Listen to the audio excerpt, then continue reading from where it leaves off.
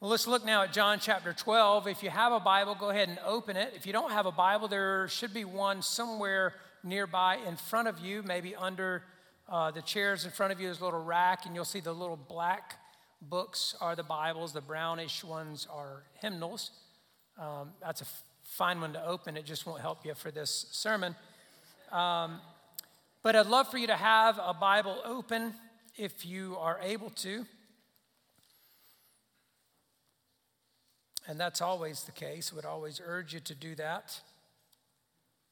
But if you don't have either of those, the words will be on the screen. As we look at John chapter 12, verses 1 through 11, I've titled this message, Developing a Deeper Love for Jesus. Let's stand, if you're able, in honor of the reading of God's word with an attentiveness to his voice in it. Hear the word of the Lord. 6 days before the Passover, Jesus therefore came to Bethany, where Lazarus was, whom Jesus had raised from the dead. So they gave a dinner for him there. Martha served, and Lazarus was one of those reclining with him at table. Mary therefore took a pound of expensive ointment made from pure nard and anointed the feet of Jesus and wiped his feet with her hair. The house was filled with the fragrance of the perfume. But Judas Iscariot, one of the disciples, he was about to betray him, said, "Why was this ointment not sold for 300 denarii and given to the poor?" He said this not because he cared about the poor, but because he was a thief, and having charge of the money bag, he used to help himself to what was put into it. Jesus said, "Leave her alone, so that she may keep it for the day of my burial. For the poor you always have with you, but you do not always have me." When the large crowd of the Jews learned that Jesus was there, they came not only on account of him, but also to see Lazarus, whom he had raised from the dead. So the chief priests made plans to put Lazarus to death as well, because on account of him, many of the Jews were going away and believing in Jesus. This is the word of the Lord. Thanks be to God. Let's pray. Well, Lord, we are needy people, as we've just prayed, and grateful people, because you are so willing and able to meet those needs. And Lord, you know needs in our hearts even presently that we don't discern rightly. You know needs in our lives that haven't even met us yet. And Lord, we confess we come often to church thinking about what we want, and you know what we need. And so we ask, God, as we open the scriptures, that you would speak to us what it is we need to hear. In light of what you know about every heart here and what circumstances every life meets with.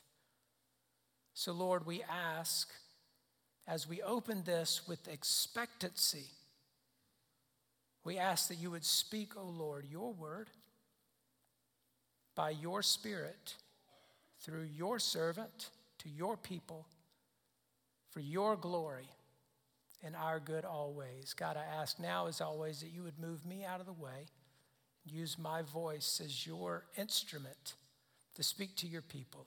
In Jesus' name, amen. And you may be seated.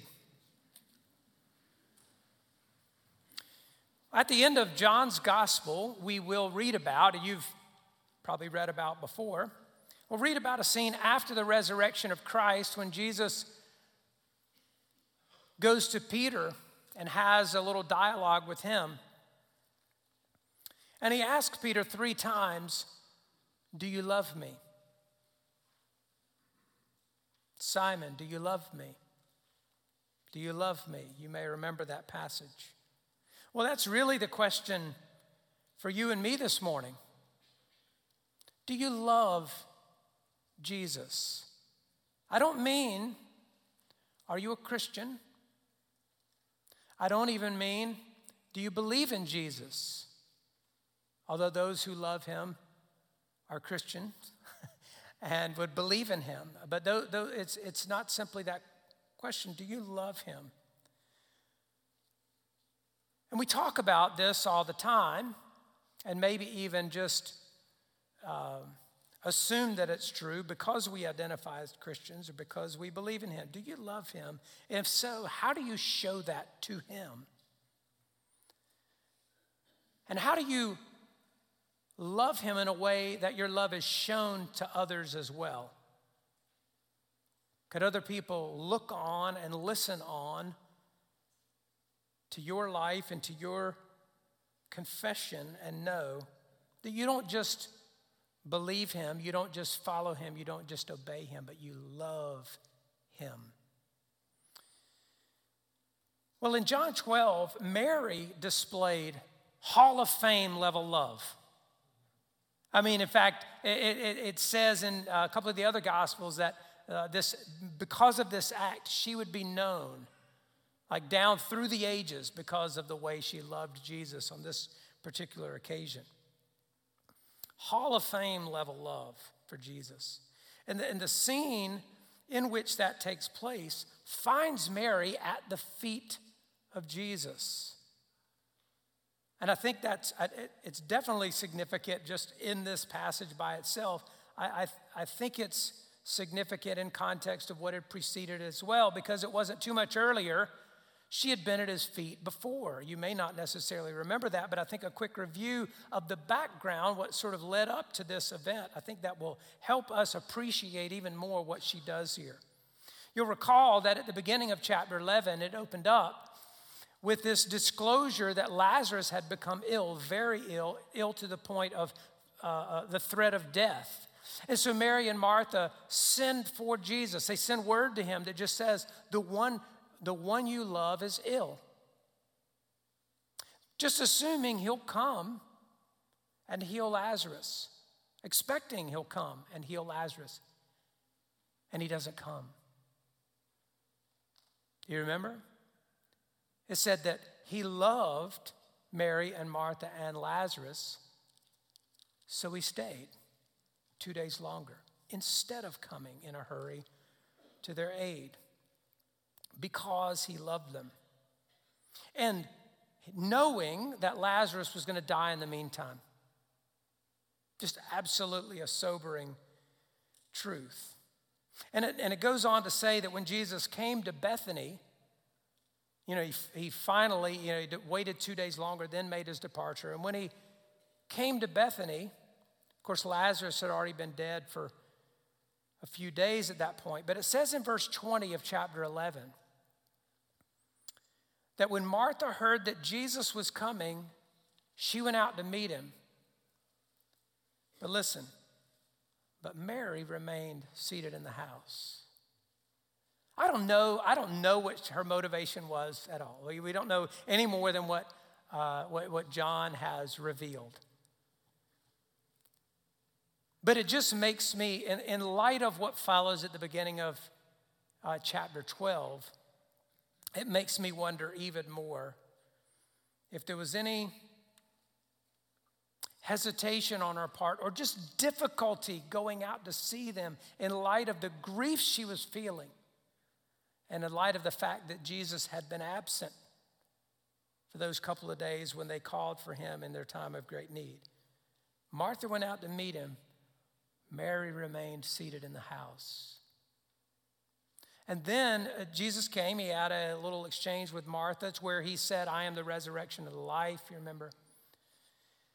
And then it says that Martha, down to verse 28, says Martha went to Mary in private and said, the teacher's here and he's calling for you. Mary, who's seated in the house, Jesus is here. He's asking for you. And Mary goes out at that point promptly. But down in verse 32, it says that when she went out to him, she fell at his feet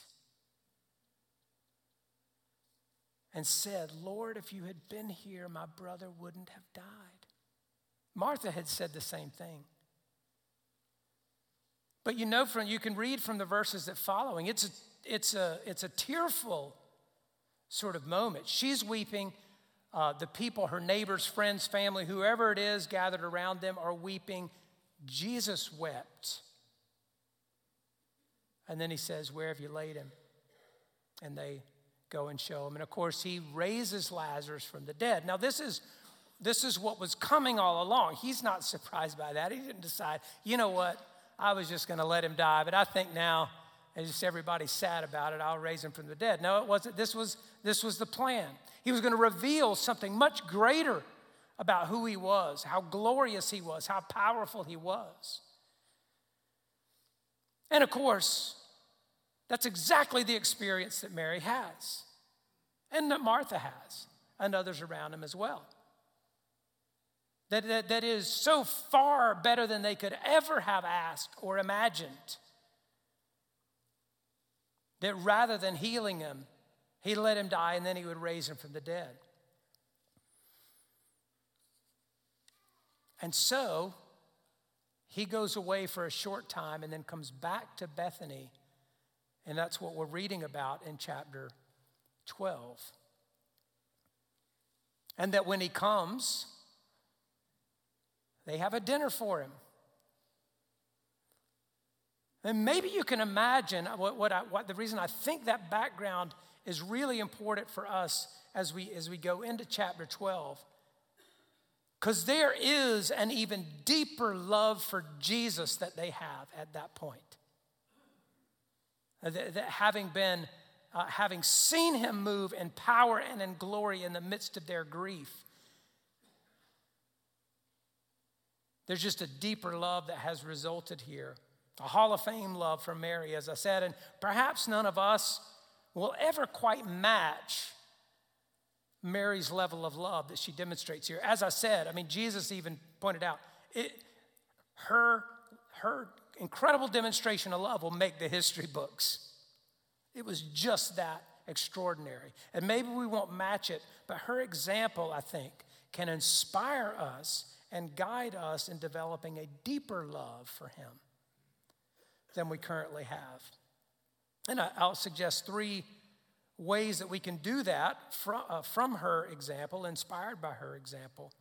And the first would be to give to him more freely. To give to him more freely. It says here about her encounter with him, it's really a lot of this is focused in verse 3, that it says, let me find what it says. Mary therefore took a pound of expensive ointment made from pure nard and anointed the feet of Jesus and wiped his feet with her hair. The house was filled with the fragrance of perfume. So a few things about just how extravagant her gift was.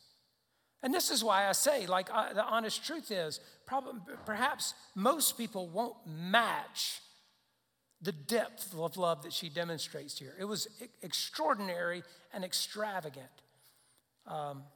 She gave freely, we can give more freely as well. But it was extravagant, number one, because it was pure nard.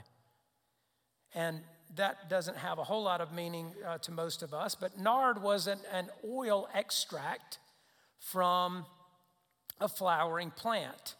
So it's an essential oil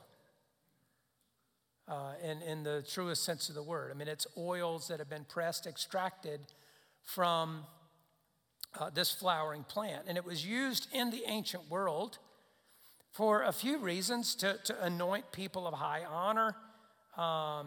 It might be used to anoint people for burial. It was used as a perfume. It was even used in the Roman world in spiced wine.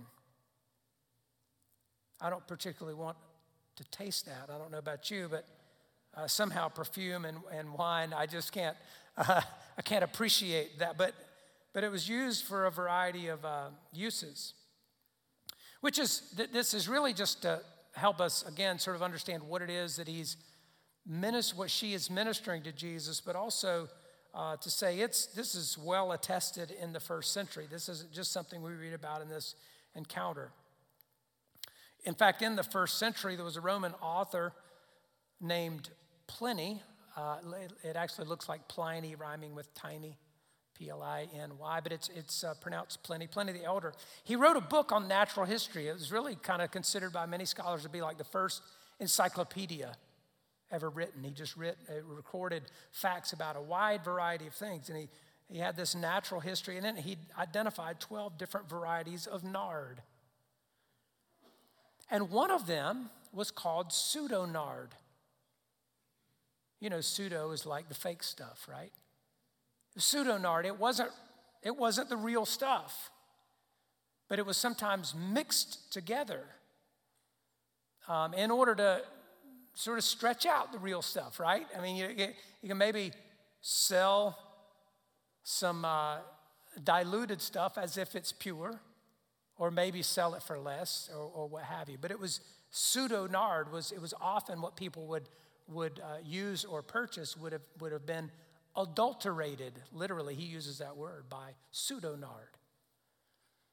A common application of nard, in other words, in the first century. And so one of the things we're told here is that what Mary had was the real stuff. The real stuff, pure nard. And it was stuff you would use on special occasions. You would use somewhat conservatively, perhaps, but it was pure. It was also voluminous. There was a lot of it. A pound of pure nard. A Roman pound was actually about 3/4 of our pound, 12 ounces or so. But still, if you've ever shopped for like real, genuine perfume, they sell it, and I mean, the finer it is, the smaller the bottle, right? I've seen it. I've never purchased that myself. I'm not thoroughly familiar with the perfume market, as you might imagine. But even to this day, there are some really small bottles that are ridiculously expensive. And so it was with, this stuff is expensive, and she's got a bunch of it.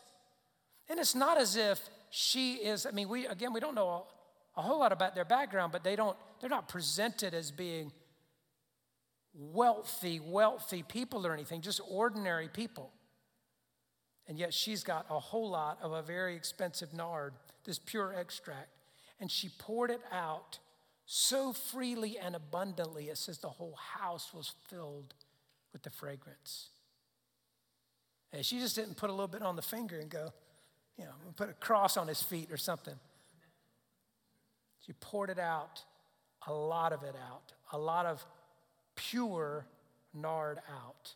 And it's those qualities, its purity and its volume, that made it extremely expensive. Judas said here in John's gospel it was worth 300 denarii.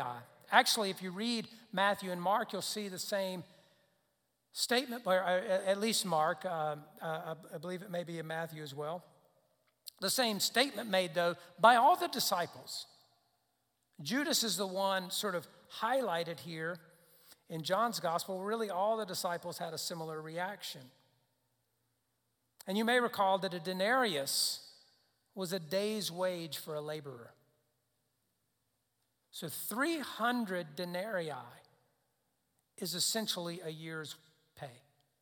If you take out Sabbaths from 365 days in a year, if you take out Sabbaths, feast days, you're talking about in the ballpark of 300 days pay.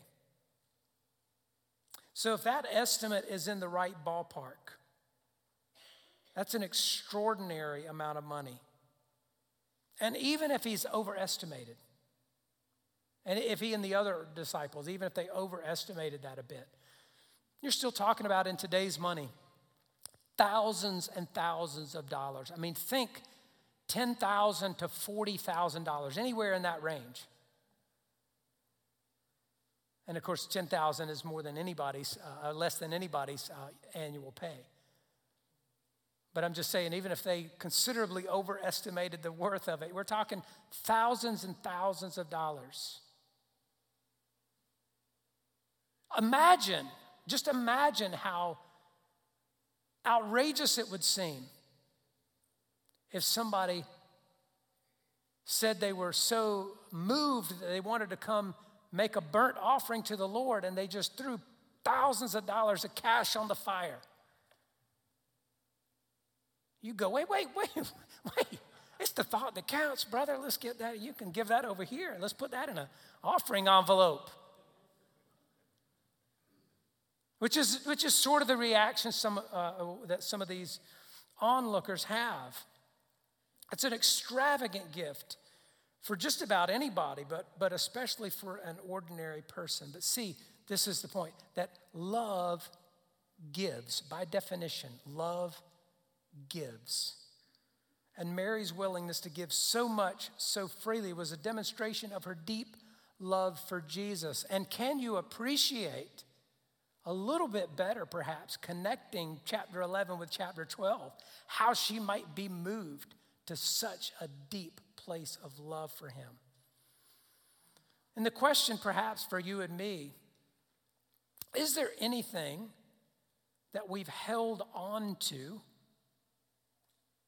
that Jesus would have us let go of for his sake? This is really the first demonstration of love on Mary's part, is giving something away. It is the letting go of it. This nard that we don't know where she came by it, what she has saved it for, at least in her mind, what she's saving it for. Jesus says she was saving it for this purpose, in preparation for his death, which is just about a week away. But is there anything that you've held on to?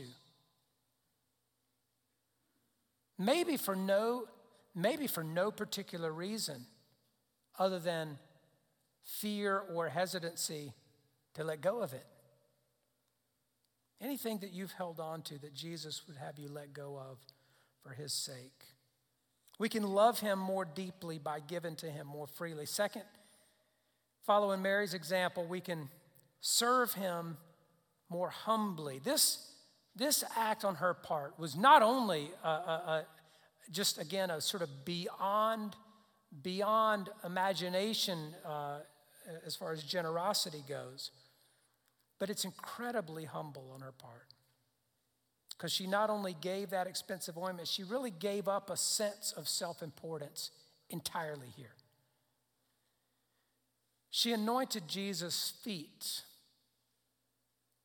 And again, I love the connection, and I don't know to what extent this really deserves to be made. I mean, I don't know how tightly the dots connect in the Apostle John's mind and intention in writing this, but the fact that her last visit with Jesus, she was at his feet, weeping because he wasn't there and her brother died. And here she is now at his feet, anointing them with oil.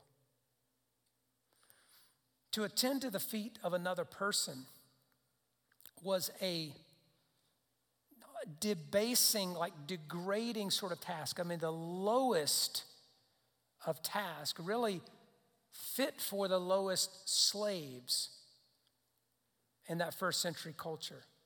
I mean, it was a dirty and demeaning task.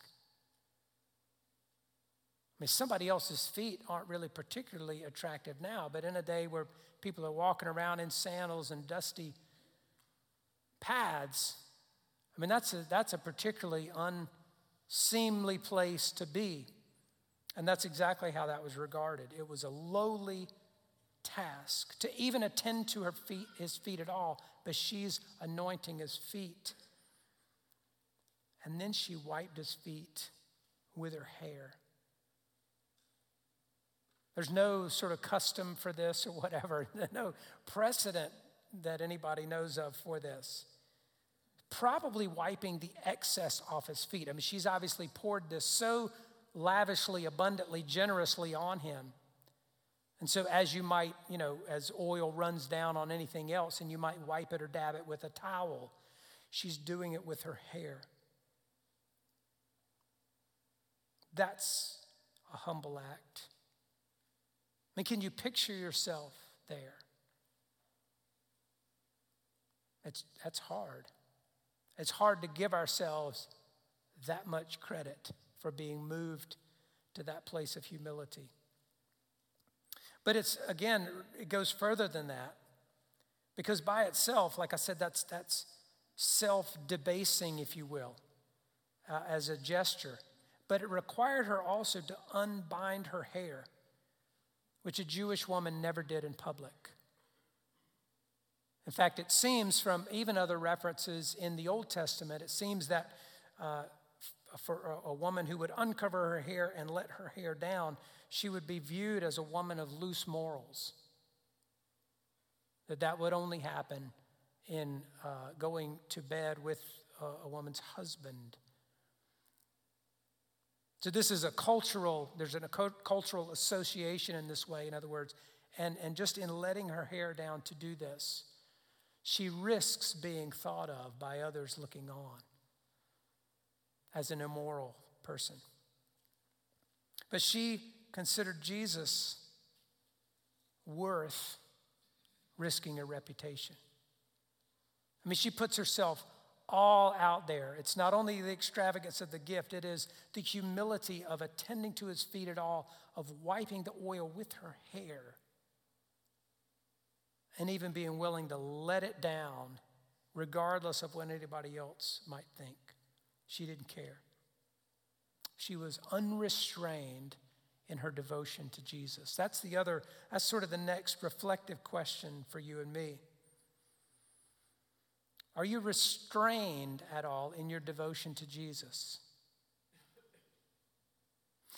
I actually know the answer to that question. It's yes.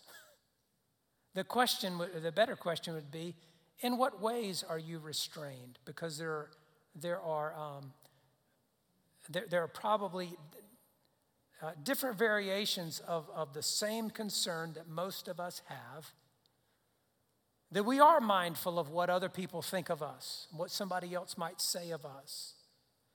You remember even David in the Old Testament dancing and praising God even to the scorn of his wife. And there was something, in other words, that would have urged most people to restrain themselves in the way they worshiped God. And David just said, off with that. God is that good. I don't care what somebody else thinks. In what ways are you restrained in the way you talk about Jesus outside the four walls of the church? The way you talk about even just being identified with him. I mean, are you restrained at all in what you say, in how you say it, or to whom you say it? The other question would be, if you love Jesus, that was the first question, do you love Jesus? How do other people know it? And just living your life in the normal course of life, and again, the way you speak of him, to him, about him. How do other people know that you love him? Well, it requires humility always to put those concerns beneath our love for him and our exaltation for him. And one of the ways that we can love Jesus more deeply is to serve him more humbly, just to live more humbly before him and before others, to put self-interest and concern with self-respect, if you will, beneath our concern for his exaltation. Number 3, we can love him more deeply by adoring him more affectionately. Adoring him more affectionately.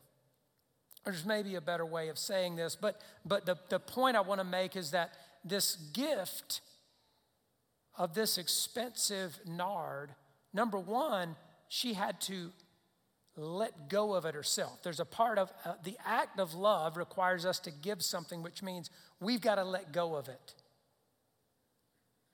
But then the other side of it is, how is that love expressed and to whom? If we say, I need to love by giving this, to whom and in what way? She shows him this adoration and affection that is just off the charts. It took a loving heart for her to give up that costly perfume, but a deep love for him to pour all of it out on his feet.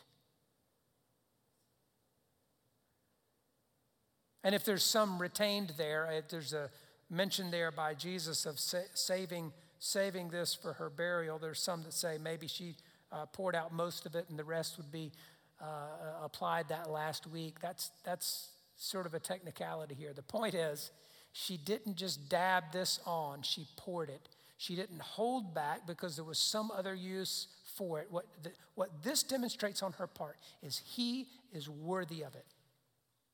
Whatever it was being saved for, whatever other person of honor might have come along and have been worthy of anointing with that, what she decided was, not only does she not need to hold on to it, but that he's worthy of all of it. And so I say again, you imagine somebody who comes along with stacks of $100 bills and just throws them on a fire as a burnt offering to the Lord. You'd go, well, wait. Now that analogy doesn't hold entirely, but the point is we can maybe identify more with Judas if we're honest to say, hey, look, that could be used for a lot of good purposes. Why would you just waste it all on an occasion like this? I mean, sure, he's worthy of honor, but again, just dab some on your finger and put the sign of the cross on his feet. She considered him to be worthy of all of the adoration and affection represented by pouring all of that out. It made me think of the song that we've sung recently, but we sing from time to time, "You're worthy of it all." You remember that little chorus? You're worthy of it all. You're worthy of it all. For from you are all things, and to you are all things. You deserve the glory. I think that's actually a really fitting summary of what she's just done. You're worthy of it all. From you are all things. Like there's nothing that you and I have or that Mary had that we have any right to lay claim to. All of it's from him. That's true even in the life of an unbeliever, but certainly a believer whose life has been redeemed by him and claimed as his very own. There is nothing we have that we have rights to. It is all his. It's all from him. From him are all things, and to him are all things. You deserve the glory. That's exactly what she just demonstrated. There is nobody any more worthy of this extravagant gift, so she pours it all upon him. You're everything to me. It's as if she's saying that. You're everything to me. You're worth everything I have, everything I am. You deserve it. Because again, on any other level, Judas has a fair point. As I said, John kind of singles out Judas to point out his hypocrisy, that he's really got his fingers in the till and he's been skimming off the top or whatever. They point out his hypocrisy here and the contrast between Mary's selflessness and Judas's selfishness. I mean, that's part of what John is helping us to do, is to see the contrast. Even with the Jewish leaders who are wanting to kill him and are now wanting to kill Lazarus, as we read about at the conclusion of this passage. So Mary is asking herself, how can I give? Judas is asking, what can I get? Those are really sort of the ends, extreme ends of a continuum. And we all fall somewhere along there. And it might be, again, another good question for us to reflect on is, where do I really fall on that continuum? We certainly want to be over there right next to Mary. We want to think of ourselves that way. There may be ways in which our hearts, while not betraying Jesus as such, may approach many things, even in the life of the church, with a view toward what can I get from it. Coming to worship even with a sense of what do I want, rather than asking from God's perspective, what do I need? What does he want to give me? How can I give rather than what can I get? Again, we could apply that in all kinds of ways. But having said that, Judas does make a fair point on any other level.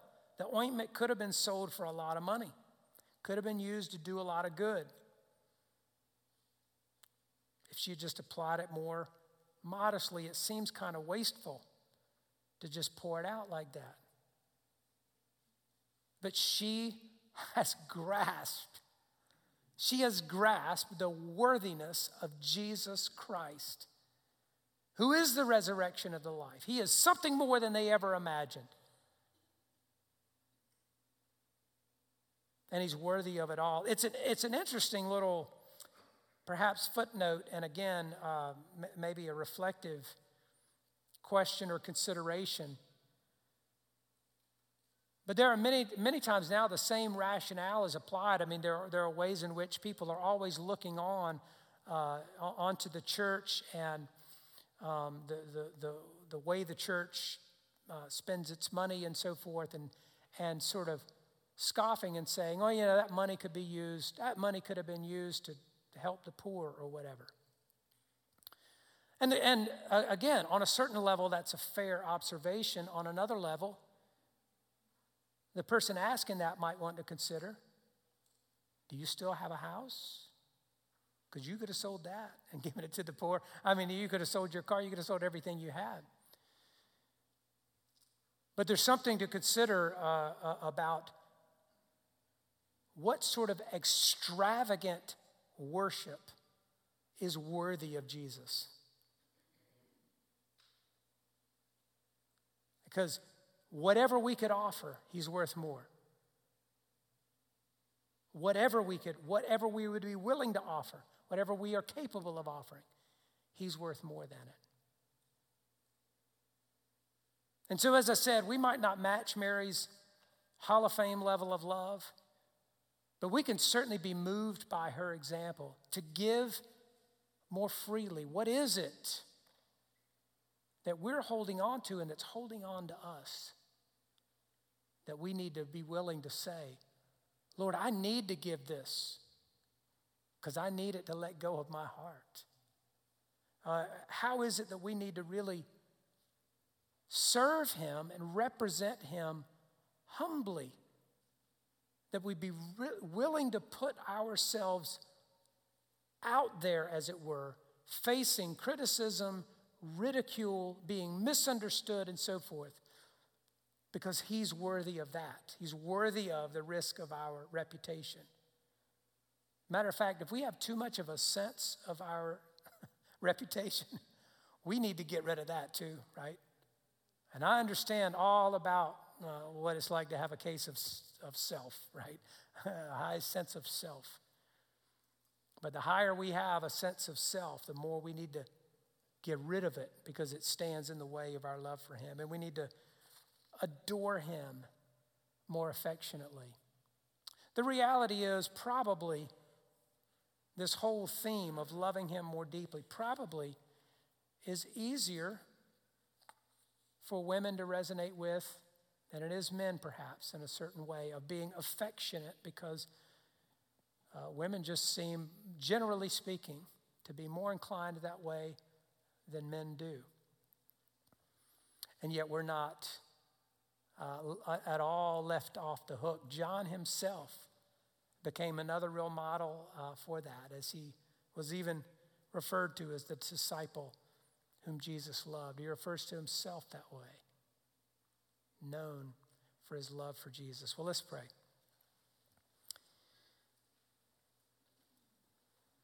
Lord, again, we just praise you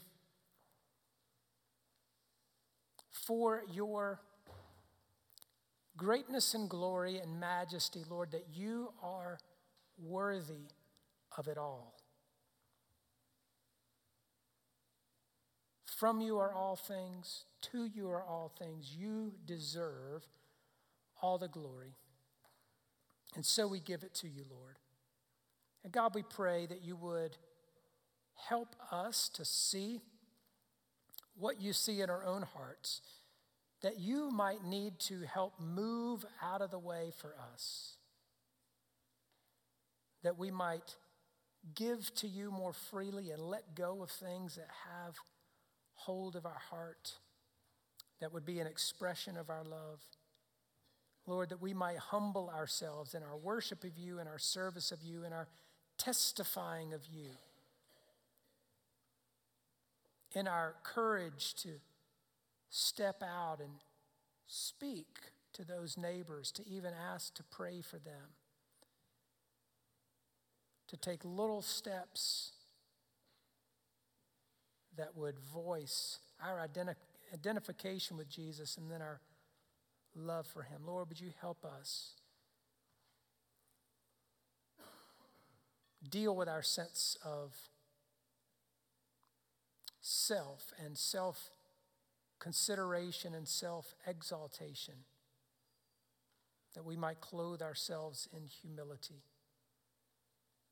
And Lord, show us, Lord, a more personal glimpse of your goodness, that we might adore you, Lord, more affectionately. You know our hearts, and God, would you move us closer to those places as you know we have need. And we ask it in the precious name of Jesus. Amen.